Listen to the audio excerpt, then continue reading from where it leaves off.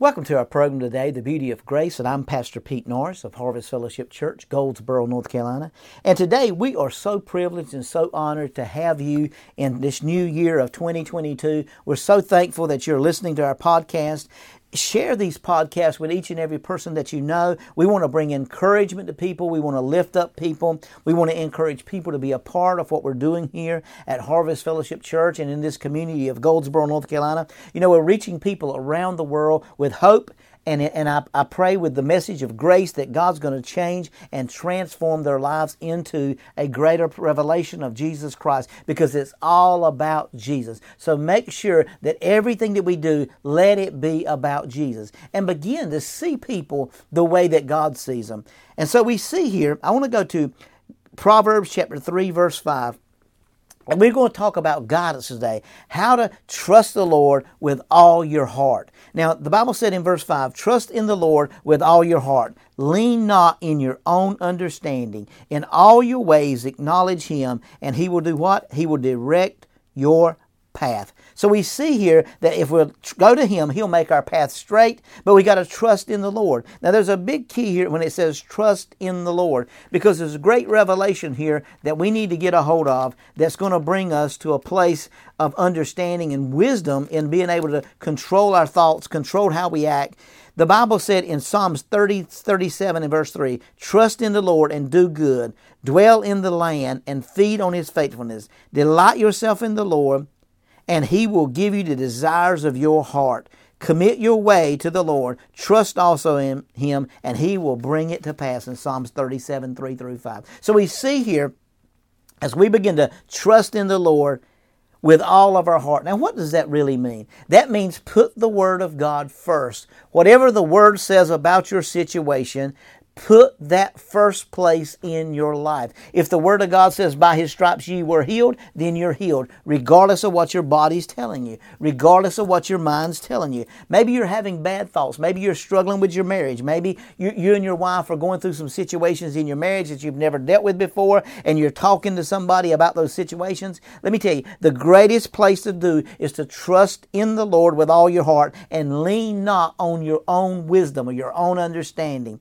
That's why Proverbs says that in all you're getting, get understanding or get wisdom, because wisdom is understanding. The Bible said, if a man committeth adultery, it's because he has a lack of understanding. We've got to acknowledge and trust in the Lord with all of our heart. Now, what does that really look like? What does that really mean? Well, if I'm trusting in the Lord, most of you are trusting in the Lord for your eternal destiny.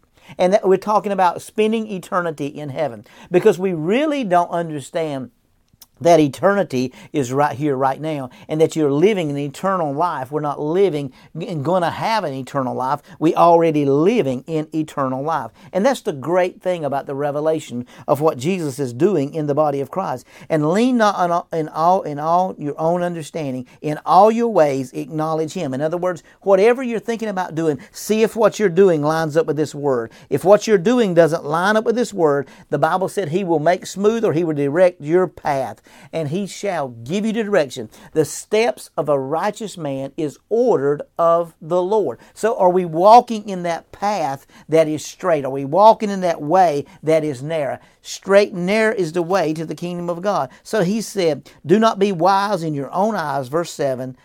Fear the Lord and depart from evil. It will be health to your flesh and strength to your bones. Now, we have a mindset in the body of Christ that we get 60, 65, 70. You know, it's time to slow down. It's time to do things differently. It's time to act differently. It's time to settle down and retire and lay back and kick back. But, you know, I'm not really sure that's biblical, because I don't see any place where it talks about retirement. I don't see any place it talks about stop believing the Word of God. You know, Moses didn't even get started in his ministry till he was 80 years old. So if I trust in the Lord with all my heart, the same one you trusted in as a young man is the same Lord you can trust as an 80-year-old man, a 90-year-old man, a 100-year-old man. And you say, well, well, Pastor, you're trying to say we can live forever. I'm just saying God promised you 120 years. And if we'll stand on the Word of God and believe His Word and walk in His faithfulness and trust that Word with all of our heart. Listen, the Bible is not a self-help book. The Bible is getting revelation that'll take you from where you are to the next step to bring you peace in a dark and dreary world. It'll bring you revelation in the middle of situations and crises in your life that look like they're falling all to pieces. God can restore that as you stand on the Word, believe the Word of God, and trust in that Word and look for guidance through the revelation. See, we put the banks first when we have a need. We put the doctor first when we have a need. We put marriage counselors first when we're going through marriage issues. All of us are going to go through some issues of life, but we are overcomers and we're more than conquerors through Christ Jesus, who has delivered us and freed us and set us free from the powers of darkness.